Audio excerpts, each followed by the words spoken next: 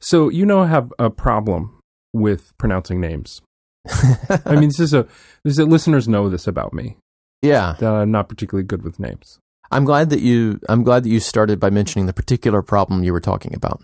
So I therefore want to really celebrate an email that we received that came in about 15 minutes before we started recording with our fantastic guest for today. Okay. Which I did not tell you about before we started, though I knew. This is usually you forward me the feedback. So Joe maintains. Let's just say what the roles are here, Joe. Oh, okay, cool. Okay, so I do the show notes, I do the recording and engineering. Joe, you book our guests.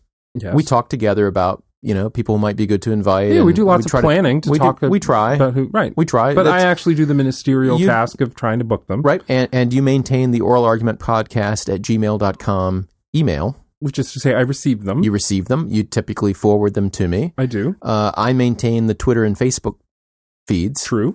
About which I need to say something. Oh. About our... So listeners will be aware.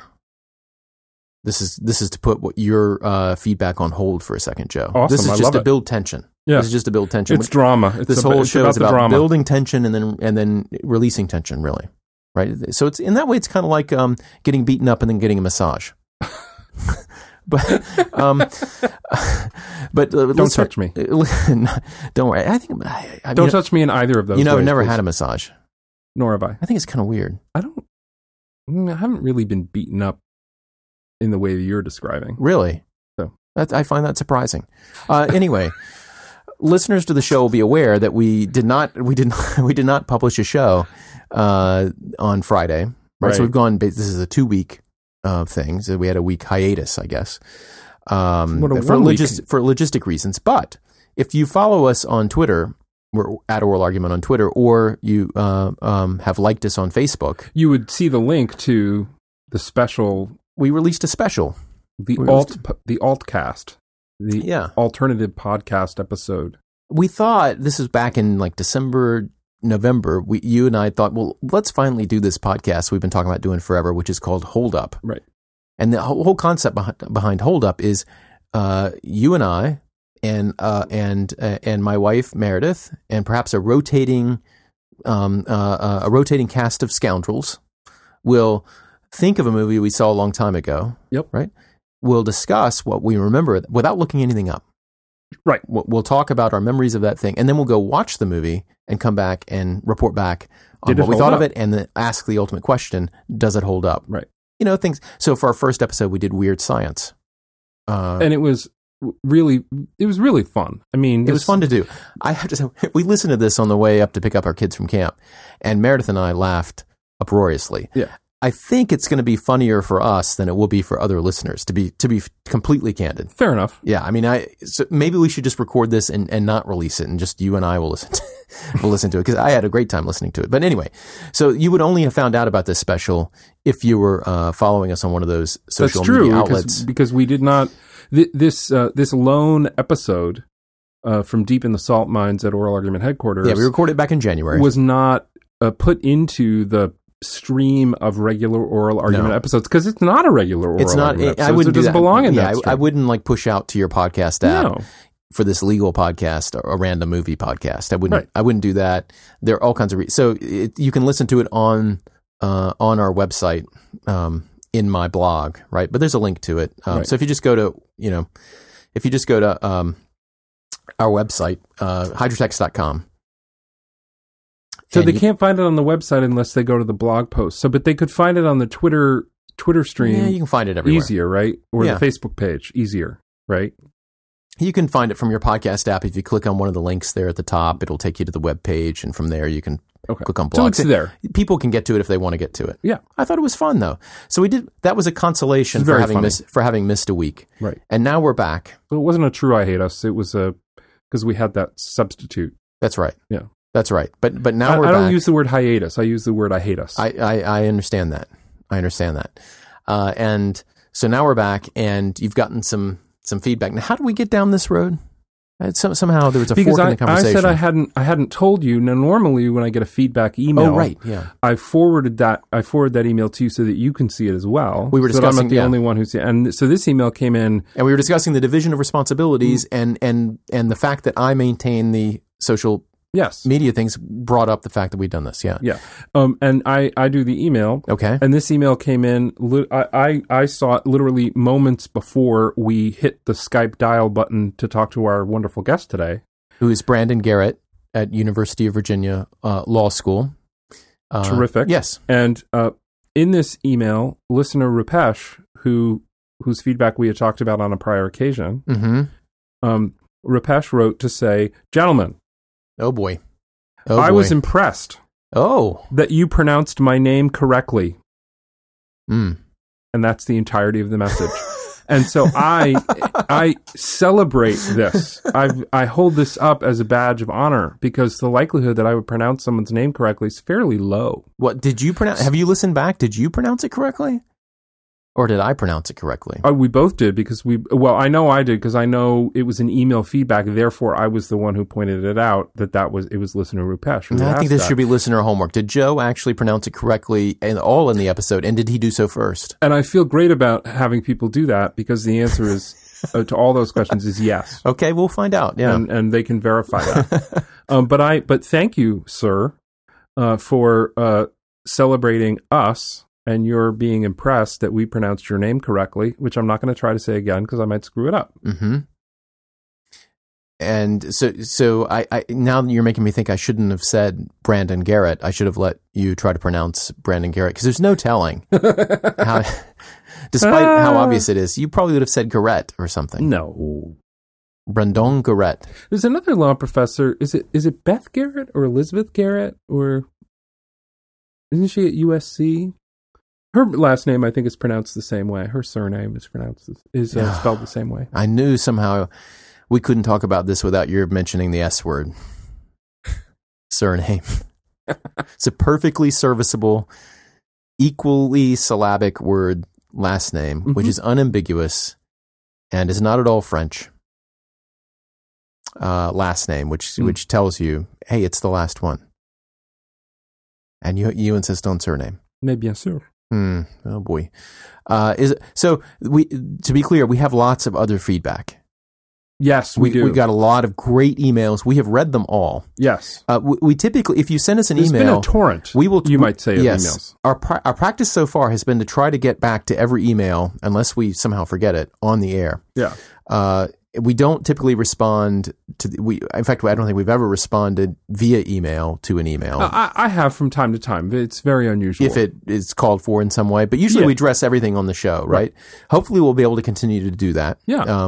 We've gotten a lot more listeners and we've been getting a lot more feedback. So which is one of which which are great things. So keep the feedback coming. It's the fuel on which we run, and we will address that on a future show. We're going to bank it for a couple shows, then we're going to address feedback hopefully all at once. Right. And you can even send us feedback on that. And it does group in themes. Like the feedback does sort of tend to pool. So we'll get several emails that are about a general thing that we talked about.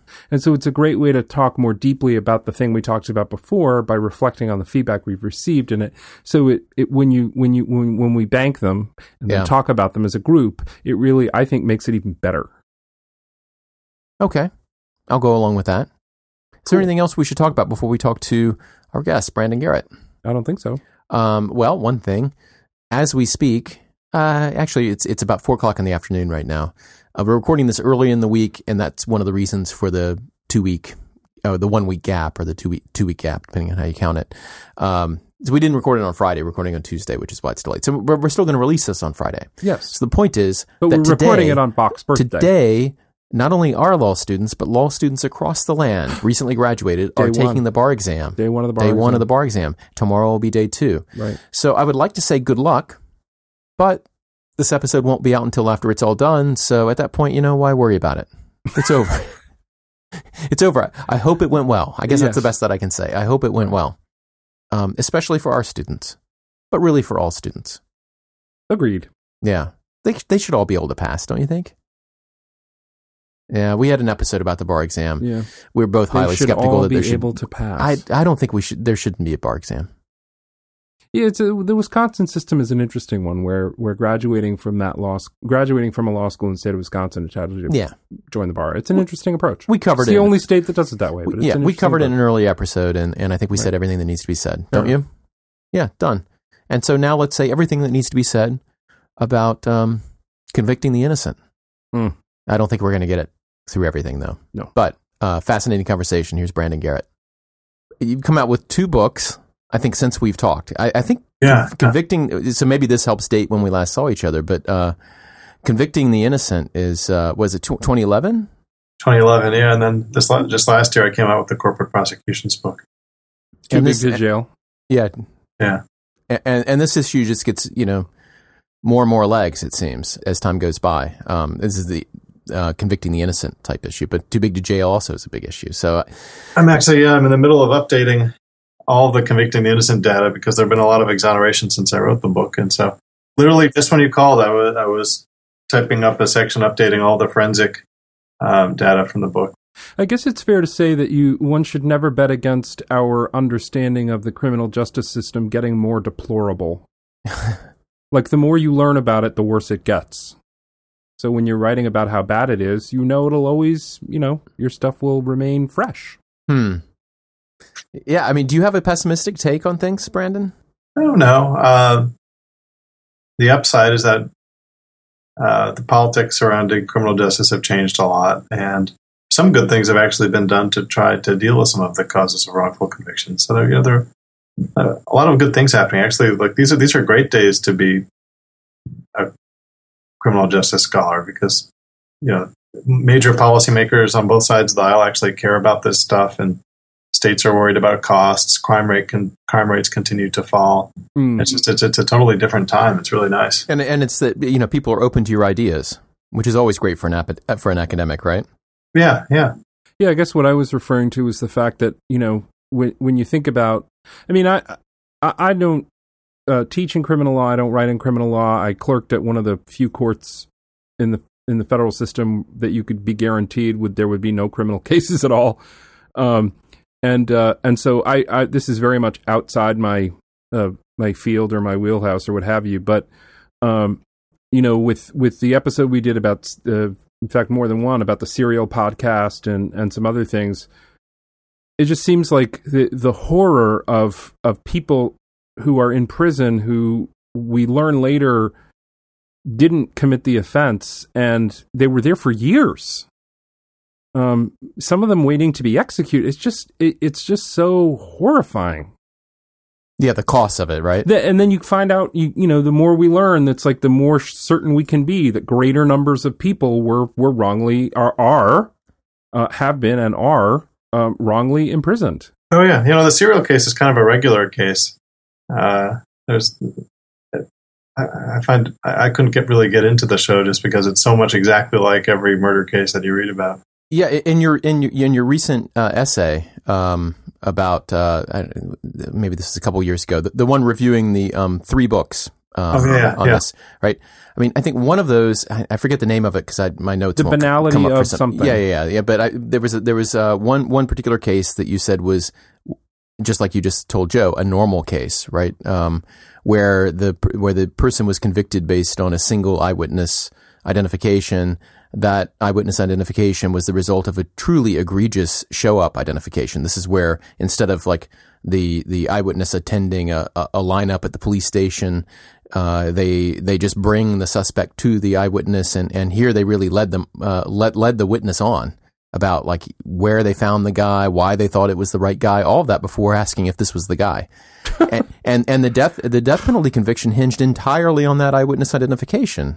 Isn't that right, Brandon? Yeah, there's so many death penalty cases that hinge entirely on eyewitnesses or on a piece of forensics, or more common on a confession or a confession statement. It's more typical in a death penalty case that the person who saw the murder was the victim, and there's no one who can identify the culprit. And so the murder cases are particularly confession heavy. Yeah, with the witness stuff, I mean, in a way, you can sort of at least there's the hope that vigorous cross-examination would expose some of the frailties of this eyewitness in particular, maybe even eyewitness identification in general. It's the contaminated confession stuff that is so chilling, because the party has been induced to put the words in their own mouth that seem like they're extremely damning because it's information they couldn't otherwise know. And that just seems so awful. So I'm not sure that actually you can use effective cross-examination to bring to light a problem with an eyewitness's memory. Once someone has had a picture suggested to them or a bad lineup procedure is used, even unintentional suggestion can contaminate an eyewitness's memory. And once you have the wrong picture in your mind, once your memory has been altered, you can ask the person 100 different ways, why didn't you describe a face like that before you saw the lineup? It doesn't matter. The person will have become sure that the wrong person is the one. And so it's not easy to unring the bell. You can try to bring in experts to explain how eyewitness memory works to the jury. But actually, contaminated evidence is contaminated evidence. It's the same problem with eyewitnesses as with confessions. Okay. It's just that there may be more people these days who realize how fragile an eyewitness's memory is. And we all have personal experience with, starting to say hi to someone, and then we realize, oh, wait a minute, that's a total stranger. Like we all know that it's not easy to remember a stranger's face. Confessions, it's much harder to get around the idea that someone could confess in detail to facts that only the murderer could know if they didn't actually do it. No, that's a fair point, and I guess it may simply be ignorance and inexperience on my part, plus conventional wisdom thinking that at least it seems like it's a thing where cross-examination could get its hooks in. And as you say, is it Elizabeth Loftus who did all this eyewitness work so many years ago? Things like there's no correlation between confidence and accuracy and that kind of stuff? Yeah. There may be some correlation at the time of an initial lineup procedure, for example. And that's one reason that police departments are increasingly, because social scientists have recommended it, asking eyewitnesses, so how confident are you in your own words if they make an identification? Because by the time of trial, everyone's confident. Right. When I study these DNA exoneration cases, without exception, almost, there are one or two cases, they were all absolutely sure at trial that they had the one. But at the time of the initial lineups, many of them actually said, the guy was wearing a mask. I don't think I even saw a face. I don't think I can make an identification. One of these pictures looks kind of familiar, but I can't identify anyone. Or they would point to three different pictures and say, I don't know, it could be one of these three. And so most of them actually expressed a lot of certainty at the time that they first looked at a lineup, which is a serious red flag. Since people's memories of strangers' faces don't actually improve over time, right? Memory can be contaminated over time, but people don't actually become more accurate over time. And judges don't understand this. Often a judge will say, well, I don't know, the lineup may have been done badly, but we can test this person's memory out in the courtroom. Let him see if you can pick the guy out in the courtroom. Obviously, it's easy to see where the defendant is sitting in the courtroom, but even if you did a real lineup months later, it's not a nearly as accurate a test, because months later, someone's memory has deteriorated, but they also have learned a lot more, like that the police have a particular guy that they care about prosecuting. It's interesting. I was thinking as I was reading the contaminated confession piece about how I think there's an intuitive understanding, maybe from people watching CSI and other things, how physical evidence collection can become contaminated, and the integrity of the crime scene is an idea which is woven into our narratives about police investigation.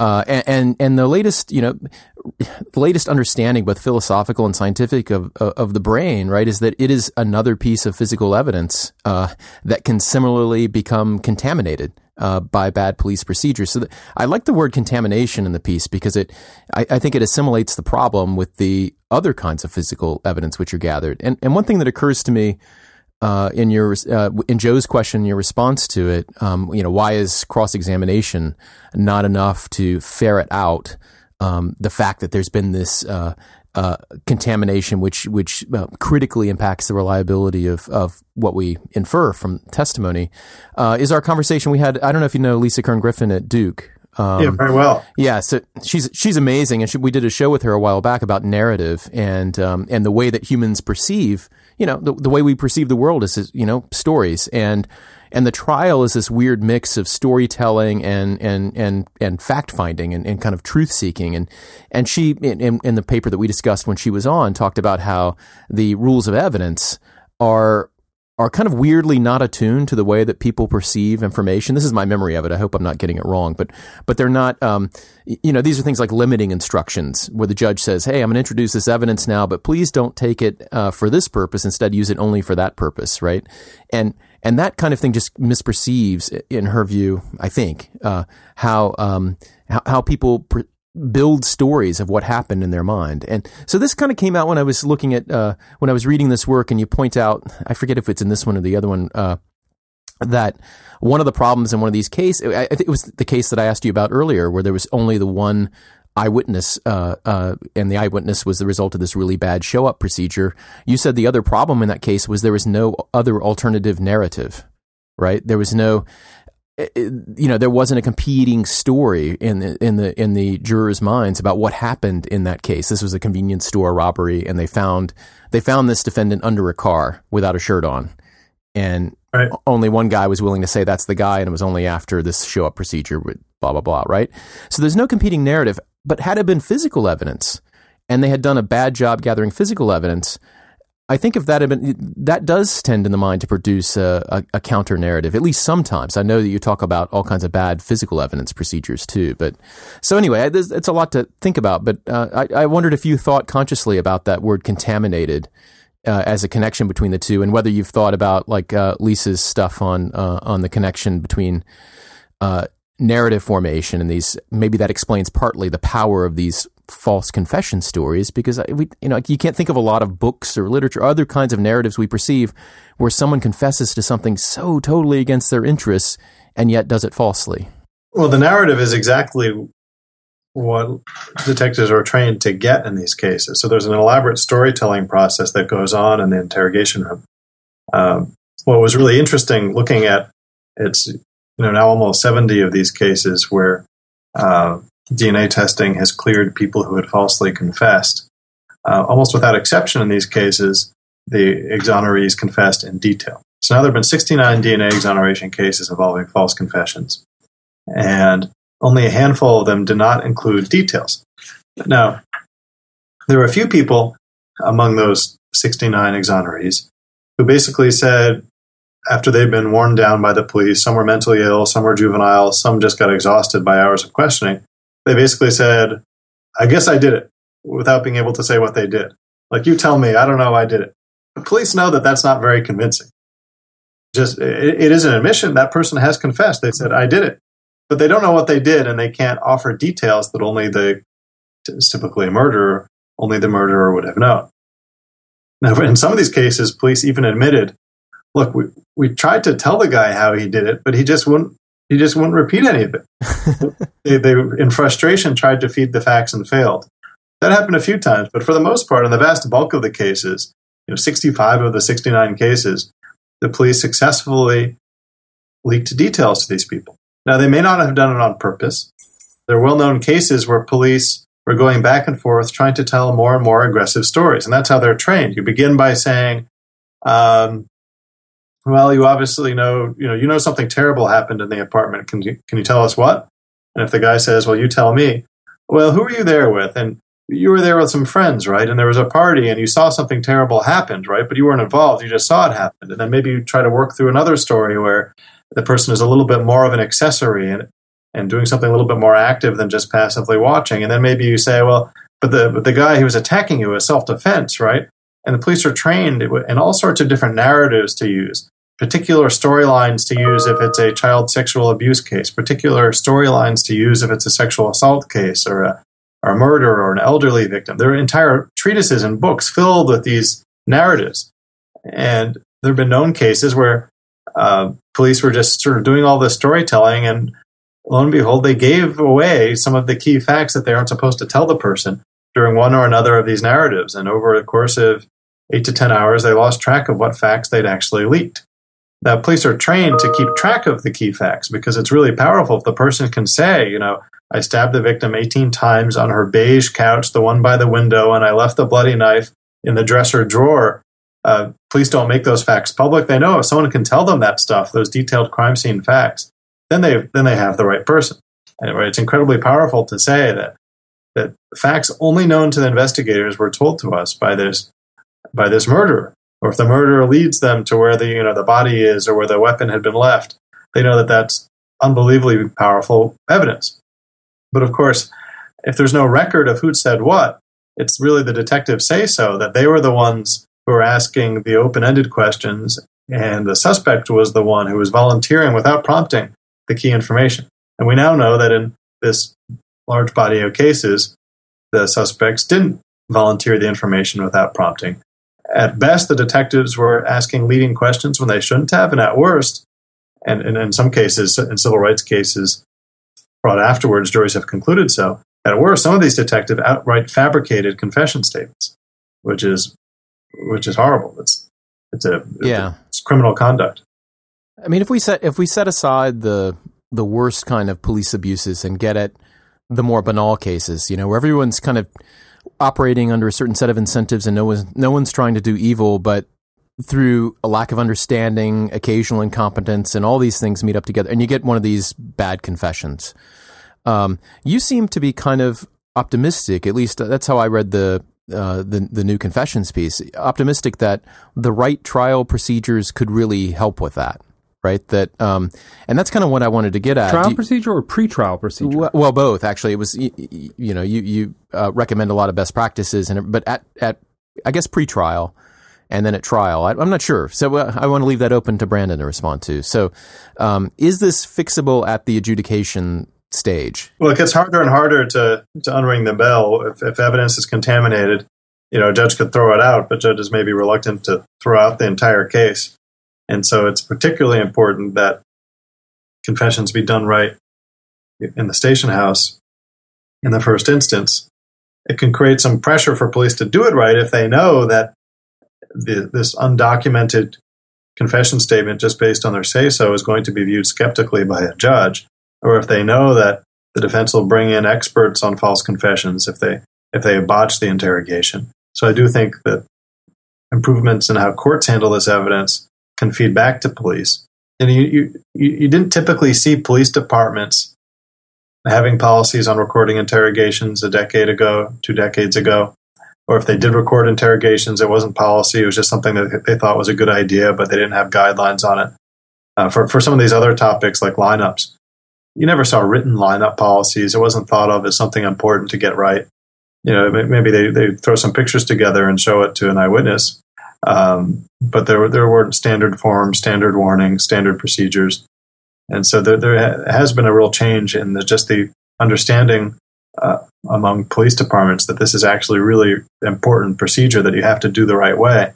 And if the pace of change has been slow, part of it has been because judges haven't paid much attention to it. Once you have judges insisting that the evidence be in the right form, police can issue the marching orders pretty quickly. When you point to, is it Massachusetts where there's the jury instruction saying if there's not a complete recording of the interrogation, you may, but you need not consider the entire interrogation unreliable?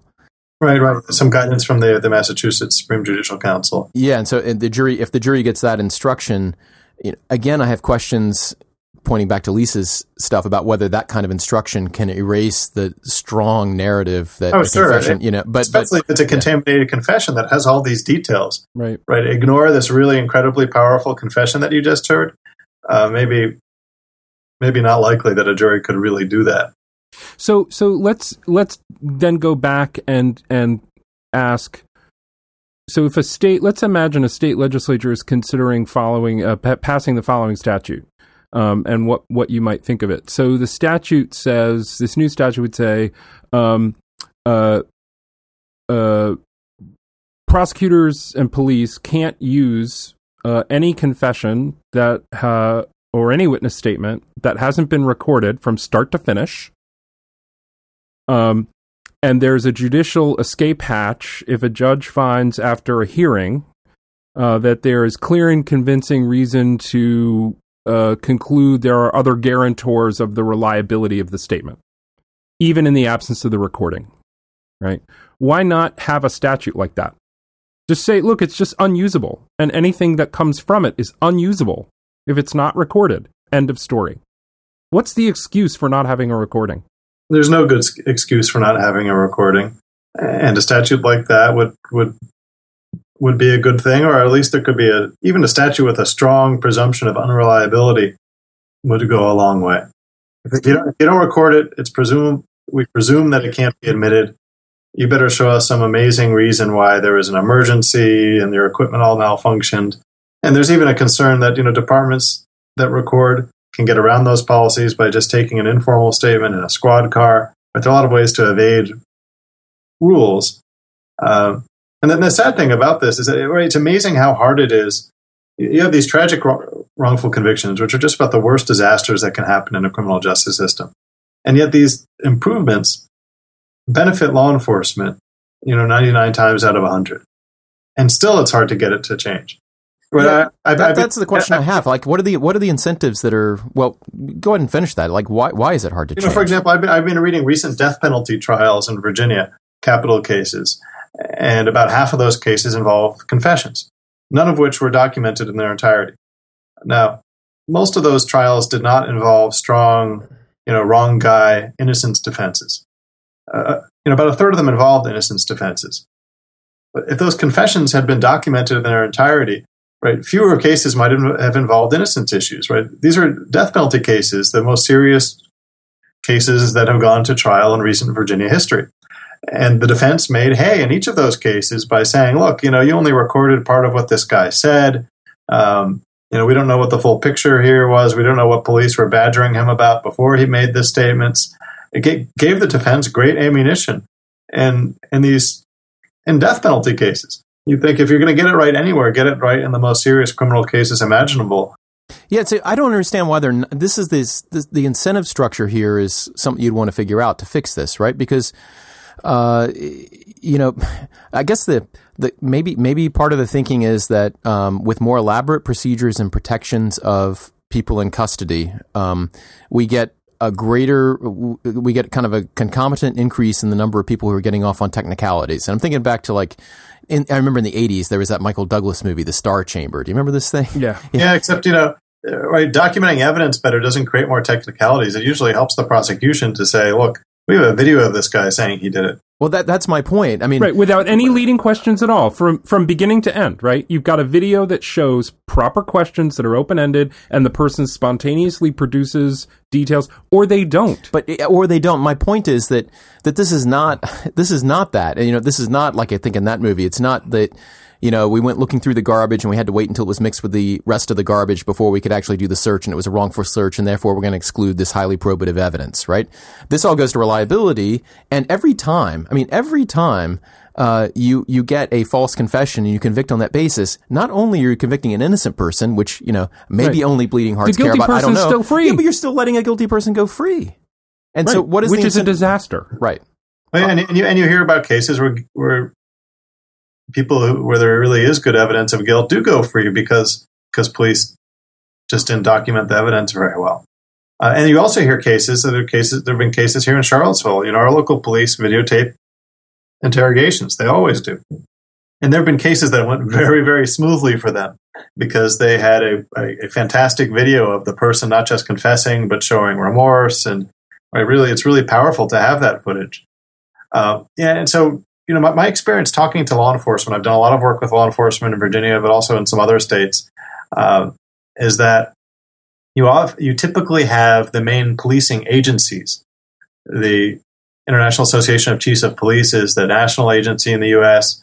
In Virginia, you have the Virginia Chiefs of Police. You have these police policymaking bodies that are absolutely on board with all these improvements. They care about accuracy. They believe that you should adopt an approach where you look at errors and try to learn from them. They recommend videotaping. They have model policies describing to departments how to do videotaping, how to do lineups better, how to adopt a whole series of different lineup improvements and reforms.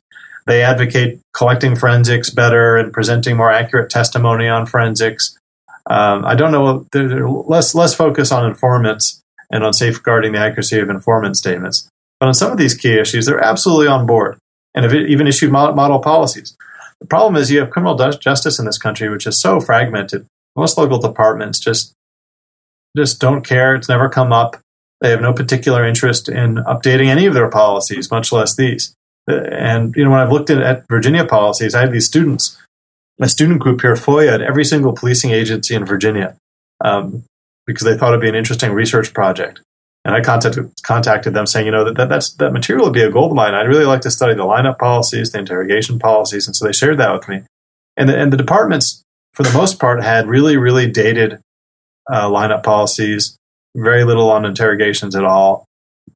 But it looked like from just looking at the headers in their manuals that they submitted that none of their policies had been updated in 10, 15 years. It wasn't that they were just sort of against the idea of changing lineups and weren't sure about the research.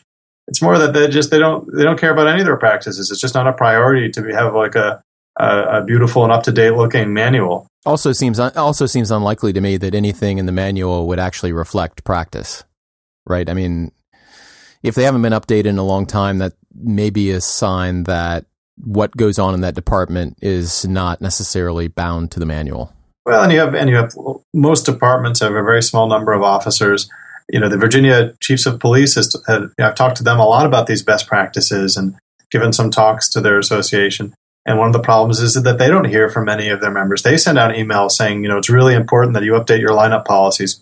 People like Garrett are watching. You need to have good lineup policies. We have a very good state model policy. Why aren't you using it?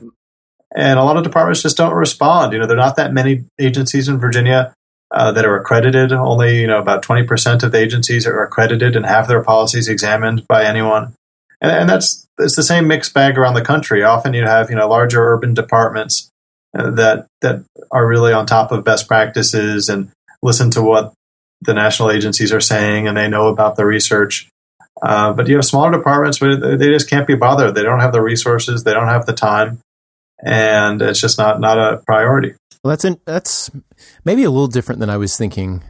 So I was thinking that this attitude seems totally predictable in a system in which your reward for accomplishing something is immediate, but whether you accomplished it correctly is not measured for another 10 or 11 years, and your chance of actually being in the same role to receive the penalty for not accomplishing it well is small because you're likely to either move on or retire or go somewhere else, right? Well, that's a great point, too. So, you look at these manuals that police departments have, and they'll have incredibly detailed policies for what you do anytime a police officer's gun goes off, even if no one's hurt, right? There will be reports generated. There are all sorts of rules for firearms, for use of force. Because if a gun goes off, even if no one is actually injured, people in the community know about it right away. And you may be asked right away, why did this officer's gun accidentally go off while they were standing at a busy intersection? Everyone knows it happened. And they could get sued, right? If someone gets shot, it's predictable that there will be some kind of a use of force lawsuit. Plenty of those lawsuits don't win, but police will get sued over that. Whereas a lineup where a witness's memory is contaminated and they pick the wrong person who then goes to prison, if that person is really, really lucky, maybe they'll get a DNA test and, 10, 15 years later, they'll get exonerated. No one will remember that case. The likelihood of a lawsuit is pretty remote. And even if it does happen, the detectives may have retired by then. Everyone will have moved on. Yeah, but if you're a cop on a crime scene and you plant cocaine or you move something in the scene to incriminate someone, I think you're subject to obstruction of justice charges and other criminal charges and certainly a lawsuit. And yet, if you do the equivalent at the psychological level, it's usually like there's some kind of absolute immunity. I mean, isn't implanting a memory in someone's head the way that they do it, and without recording it often, is that really all that different than planting a gun or moving blood splatters or whatever else you might do to a crime scene? Well, that's been the theory. Actually, plenty of these exonerees who falsely confessed have sued, arguing that the police fabricated their confession statements by claiming that the key details came from the innocent person who we know now couldn't have known those details, and they've won huge damages verdicts. Yeah, but those are cases, right, where they're saying that in fact the police lied about the fact of the confession, right? Not just the fact of the confession, but but who said what as to the key details, right? They admit that eventually I said I did it because I was worn down. Okay. But I never volunteered that I knew where the knife was and what the victim's couch looked like. Those details all came from the police, and they falsely represented those details as coming from me, and that's what the whole case revolved around. So that's absolutely been the theory in some serious cases, where juries say, what would I pay not to be on death row or to be in prison for something I didn't do? $1 million a year? $1 million a year sounds good. Wow. Of course, the complicating factor is that the interrogator can be unaware of the fact that the interrogator is suggesting details to the person being questioned. Wait, say that again? You posited the instance where someone is intentionally trying to plant an idea in the arrestee or arrested person's head. Recklessly doing it. Yeah. Okay, like tantamount to putting cocaine at the scene, right? Right. My understanding is it could be happening without the interrogator being particularly aware that it's happening, simply because they're doing a kind of a boneheaded job. Right. They're not trying very hard not to do it. Right. Therefore, they could do it. Yeah. Have there been those cases? Do I have that Brandon? Wrong? Or no. Have there been cases on a negligence or recklessness theory about interrogations, or is it only when the police have misrepresented what has occurred? Well, obviously, when the person is exonerated, there isn't usually some official finding that it was due to recklessness or negligence. We do know of some instances where it seems like police were negligent and didn't quite realize what happened. Those have been cases where they sort of caught the mistake before it turned into a wrongful conviction. There's a well-known case where a detective Jim Trainham does a lot of training on false confessions now, because he says, "Look, it happened to me," but what he did was he went back. There was a video. So we went back and looked at the video and realized that this person had actually been told 6 or 7 key facts during the course of the interrogation and had put them together at the end. And they hadn't realized that they had actually leaked these facts one at a time. Normally, since an exoneree may sue, you don't have detectives sort of admitting that, when I did it, it was intentional. And so what you have is a lot of big cases that have settled on the basis that what was done was either intentional or reckless. Yeah, I was wondering what the rule of law was. I mean, what is the rule here? Well, in the 1983 lawsuit, you have to show, to get past qualified immunity, you have to show something, not just more than negligence and more than just sort of a reasonable call by a detective. And so you have to show at least recklessness. Now, some exonerees don't file those civil rights lawsuits because it can take years to bring cases in federal court, and more states now have compensation schemes that can automatically entitle you to money if you were exonerated based on evidence of innocence. And so plenty, maybe if they had their day in court, they would prove that the police engaged in misconduct, but most people would rather just get some money sooner and not wait 10 years. Literally, like when I started teaching in 2005, I had just finished working on a response to a motion to dismiss in the Central Park jogger case. And as some of you may know, right, that case settled like last year, right? It took it took 10 years for that case to come to a settlement, not even a trial in federal court. So these cases can drag on for a long, long time. And so even though it might be a good thing for the world to know more about whether there was police misconduct or not, it may not be a good thing for an exoneree to have to wait a decade to get anything. Especially, because they're oftentimes, almost always going to be in a bad spot when they're released, right? That money would be very meaningful to them up front, right? To rebuild their lives, I assume. So can I jump in with something else? Why aren't we imprisoning people for wrongly convicting others? I just feel like when someone's exonerated, right? And it was a mistake, and you can trace that mistake to things that were avoidable, like avoidably wrong, demonstrably avoidably wrong, that someone ought to be imprisoned for the number of days that person was wrongly imprisoned. Because the world is morally out of balance. If it was just negligent, or because I don't know what the right formula is. One category is like demonstrably avoidably wrong. Well, I mean, one category are Brady violations and other things where the prosecution, knew what it had to do and didn't do it. And it may be while I was reading the Kaczynski piece that I was thinking these things more so than when I was reading Brandon's pieces. Yeah, okay, I want to get back to that. Because Kaczynski piece goes into more detail about some of the really consciously evil stuff being done in prosecution. Yeah, and this was born out of, and we want to get your reaction on the Kaczynski piece, Brandon, and whether it's breaking new ground or whether it's just a summation of a lot of work that you and others have done for a long time. It seems to be born out of a place of frustration with the number of the amount of lying that he's seen on the government side. But one quick thing before we get there, and then you can address that at your leisure. But I was looking at the statistics for what produced these false confessions that was at the beginning of your article on false confessions revisited, and I was wondering what the denominator was there. I mean, because a lot of these are so. You looked at exonerated death penalty convictions, right? Exonerated death row inmates, and how many? Do you have any sense or scale of the scale here? How many false confessions are there in general outside of the death penalty context? How often are these procedures used? These interrogations that last longer than 3 hours, interrogations that are contaminated with crime scene evidence. Yeah, go ahead. Well, the cases I looked at involved DNA exonerations. Some of them were death penalty cases, some of them were not. 20 of the 69 cases were death penalty cases. 10 of the 69 cases involving false confessions were death penalty cases. Okay. Most of them are other types of murder investigations. Some of them, like in the Central Park Jogger case, involved rapes, but where the victim couldn't make an identification, so it was still a high priority to get a confession statement.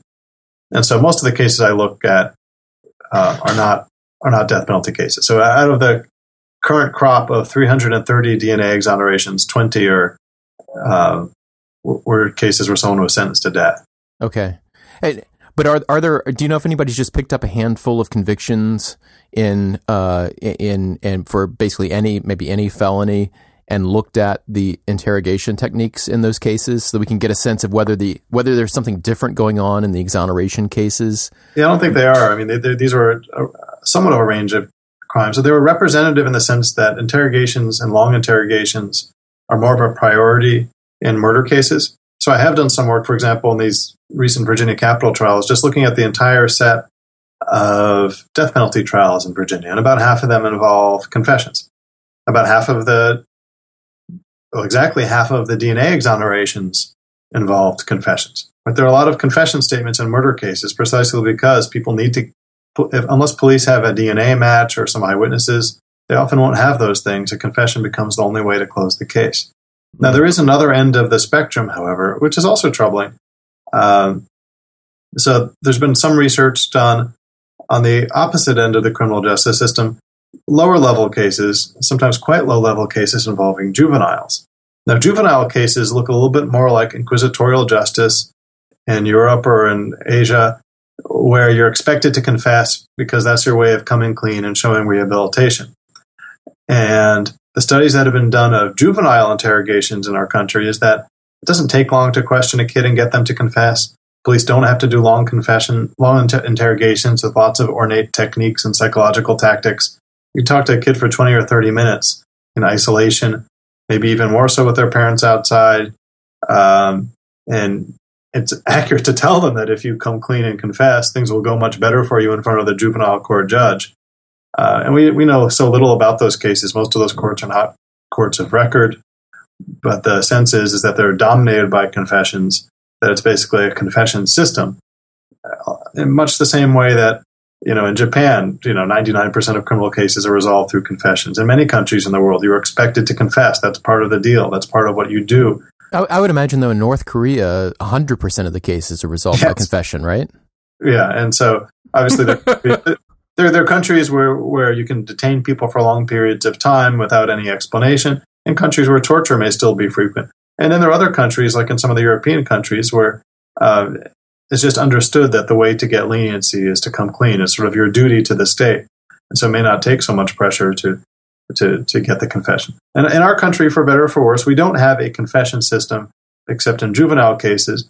But confessions are really a priority, and then police will invest in these lengthy interrogations, particularly in the murder cases, in cases where there is no eyewitness, there aren't bulletproof forensics, and the only way to crack it is to get the person themselves to crack. So Brandon, can I go back? So are you saying that in the United States, the average defendant is less likely to confess, and one explanation for that is cultural reasons, whereas in Europe, for example, there's a greater tendency on average, I'm not sure how you look at the averages here, but to confess, and that those confessions are more reliable or equally reliable? Or I don't know if we know how much more reliable they are. There may be there may be many of the same problems in other countries. The hypothesis came from the fact that, like, if you know that all things being equal, people in the United States are less likely to confess, then you might think that the police have a greater incentive to be aggressive in order to extract confessions because they have to work harder. And it's exactly those techniques that you point to that are causing the problem. And they feel weightier because they're less frequent. Right.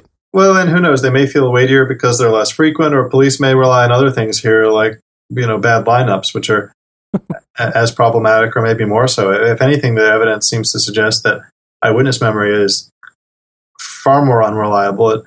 We don't know how many people who confess are innocent, but presumably a lot of people who confess can confess in detail because they know the details. Whereas we really do know quite a bit about eyewitness memory from experiments. And we know that, for example, even in the field, that about a third of the time, eyewitnesses pick out fillers in lineups, which are, known errors. Hopefully that don't cause any harm. Although sometimes fillers get prosecuted, not too often.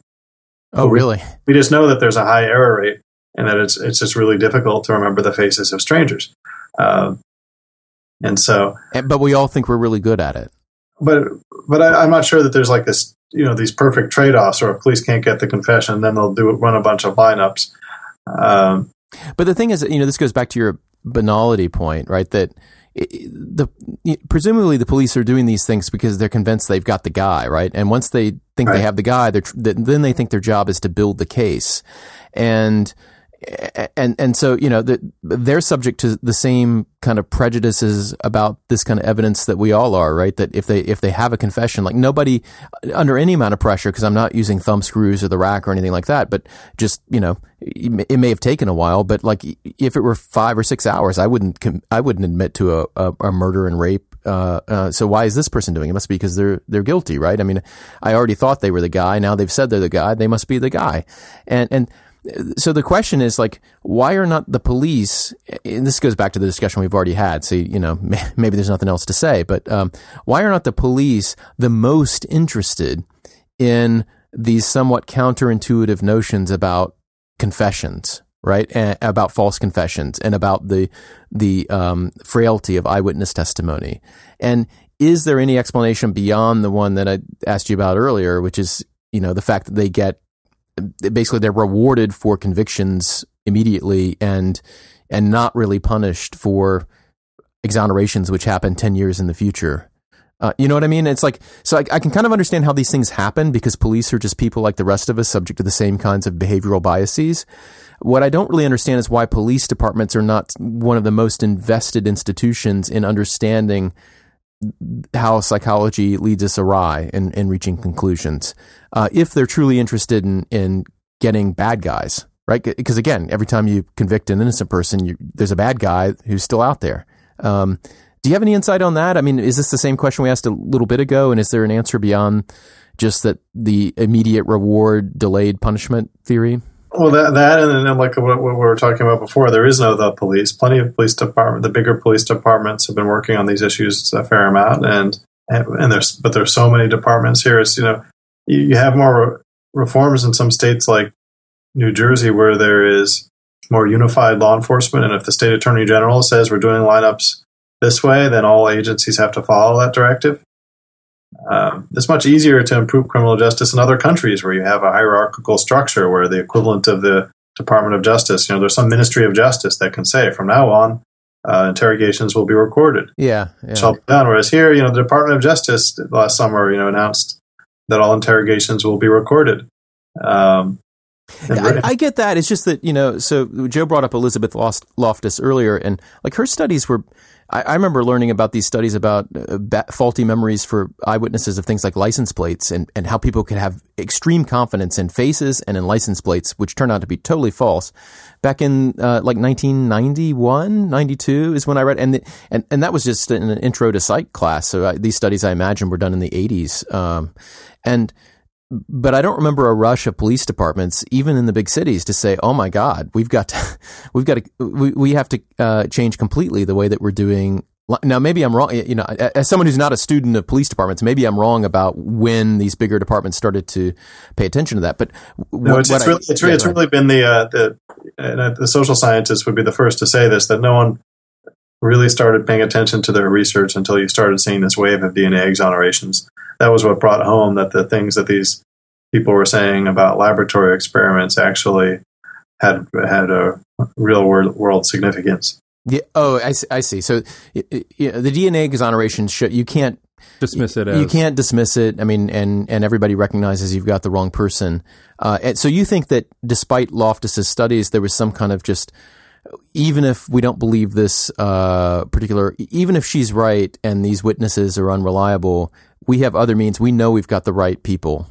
And so we don't really need to change that. Is that what's going on? Well, and it actually did take more work beyond those pioneering studies that Loftus did to figure out, so we know that people can have their memories contaminated.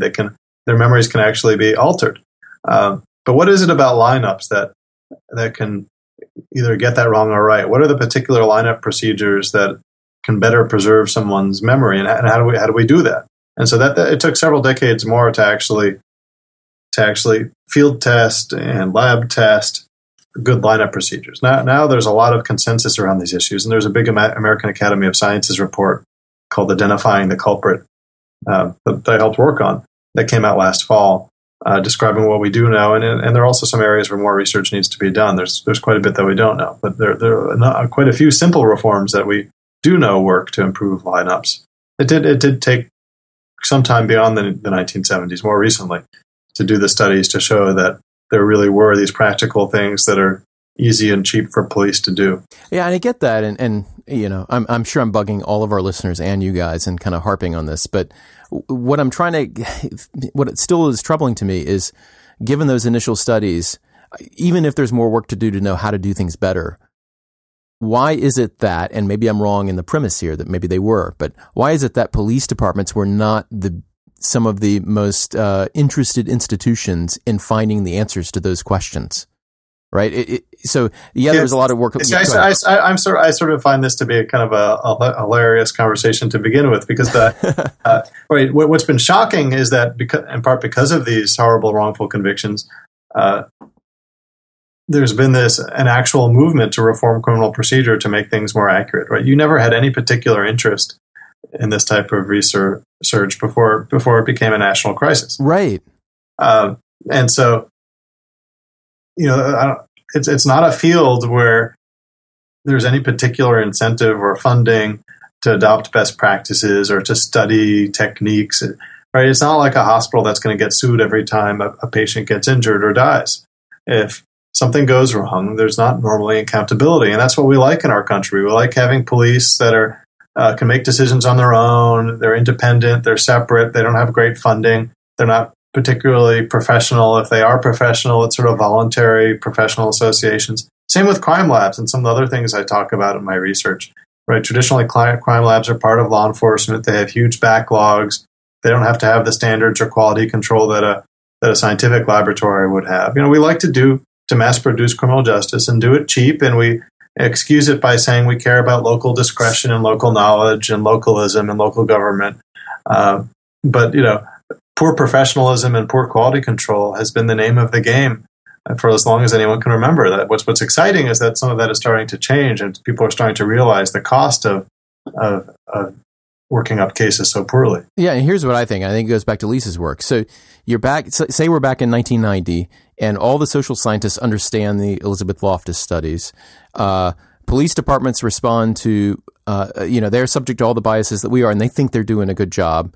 They're not super invested in understanding this literature or putting it into practice. But people who consume that literature, or even people who read about it in the Times or wherever, are saying, boy, I bet, there probably are a lot of people who are wrongly convicted. I bet there are some, right? But it doesn't spawn a kind of movement. It doesn't really reach the level of moving politicians. And then you get DNA exonerations, and instead of saying, I bet there are a lot of wrongly convicted people, you're saying that guy was wrongly convicted. this person had 30 years stolen from him, right? And it's been amazing to see the impact when you have some of these exonerees testify in front of legislatures, and you can actually see the dead man walking. You see Kirk Bloodsworth, the first exoneree from death row. He testifies in Maryland, and they abolished the death penalty. Right, when you can actually meet someone who was on death row who was actually innocent, that it's an amazing and powerful thing. I haven't gone to the Innocence Network conference for a few years. It's incredible to meet these exonerees and to see the inspiring things that some of them are doing. And it's like Joe's question. You see that person in front of you and you say, you know what? If some random person in society, a criminal, put this person in a cell and treated them like we did for 30 years without justification, what would the punishment be, right? And you realize that that's the cost, right? As strongly as you would try to disincentivize and to punish someone who took 30 years of someone's life by kidnapping them and putting them into a cell, that should be the price you're willing to pay to avoid having that happen officially, right? But we don't seem to act that way. Well, maybe at a certain level. Well, that's what I'm wondering. We haven't been acting that way. If the exonerations by putting faces on these things, it's kind of what the same phenomenon as the fact that we're willing to spend huge amounts of money to save a particular girl who's fallen down a well, right? But we're not willing to spend money to save 300,000 lives in the abstract. To make it more depressing, what I've been seeing as I've been updating the data that I reported in Convicting the Innocent is that, like you'd expect, we have fewer and fewer DNA exonerations. More and more of the old cases are being tested, and there are fewer and fewer old cases from the time before DNA testing was available. The more of the recent DNA exonerations are sort of hard-fought old cases where the person was tried multiple times, most of them involving confessions. The new cases are pretty confession-dominated cases where even despite DNA tests that came along clearing the person, prosecutors just couldn't get their heads around the fact that the guy confessed. And a handful of cases where the DNA test itself was botched or the DNA results were hidden from the defense. So you'll still see some of those where there was DNA testing done to clear someone, but the defense lawyer somehow never told of that, or there was a DNA mistake in the lab that was later caught. But you will see fewer and fewer of these clear DNA exonerations since DNA testing is routine before trial. So, the window is closing.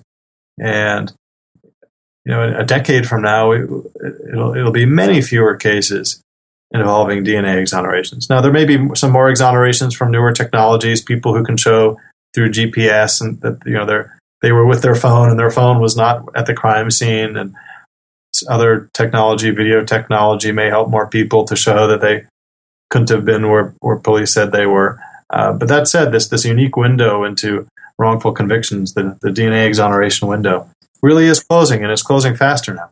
And so we'll have fewer of these compelling cases and compelling people to tell us their story about what went wrong.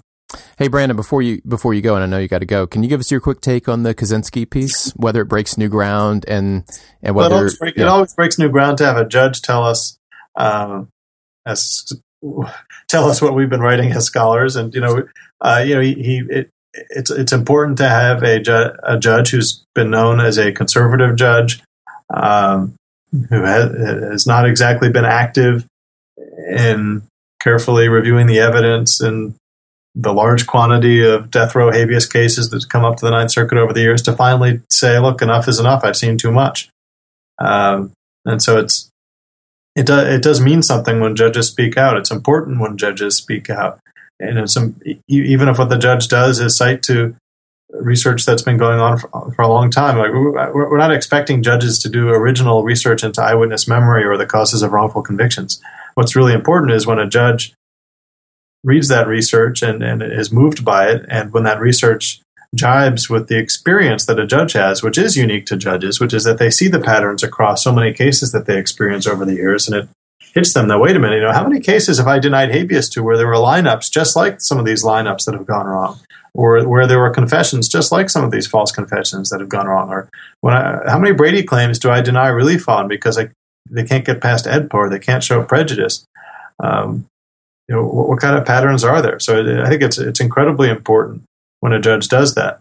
So if you could change one thing Would it be repeal the Anti-Terrorism and Effective Death Penalty Act, the AEDPA, or would it be an administrative like innocence review panel? Or I know it would be all of those things, but like what's the single most important thing? Well, if the goal is to investigate potential wrongful convictions and correct them after the fact, then setting up something like the Criminal Case Review Commission that they have in the UK, an administrative panel, one that has real resources, that's better than having appellate or post-conviction judges do it, because they can't investigate cases. And the problem is that on habeas, people don't have a right to a lawyer. They can't necessarily investigate what evidence might be out there of their innocence. And so in the UK, and in North Carolina, but the North Carolina one can't handle too many cases at any given time. In the UK, they handle hundreds and hundreds of cases, and they can actually investigate the ones that they think have merit.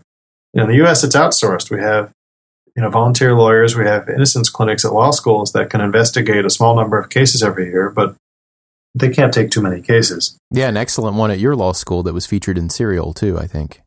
We have a great innocence clinic, and everyone should donate money to these clinics. They're the only way that people can really get innocence claims seriously investigated in this country, and they're doing it pro bono.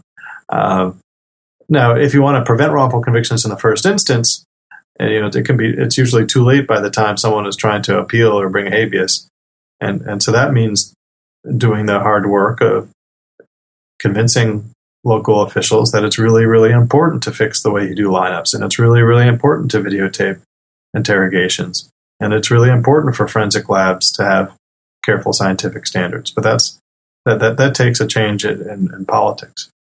Yeah, we're getting there, though. We're getting there. Listen, thank you so much, Brandon, for joining us. This has been really fascinating.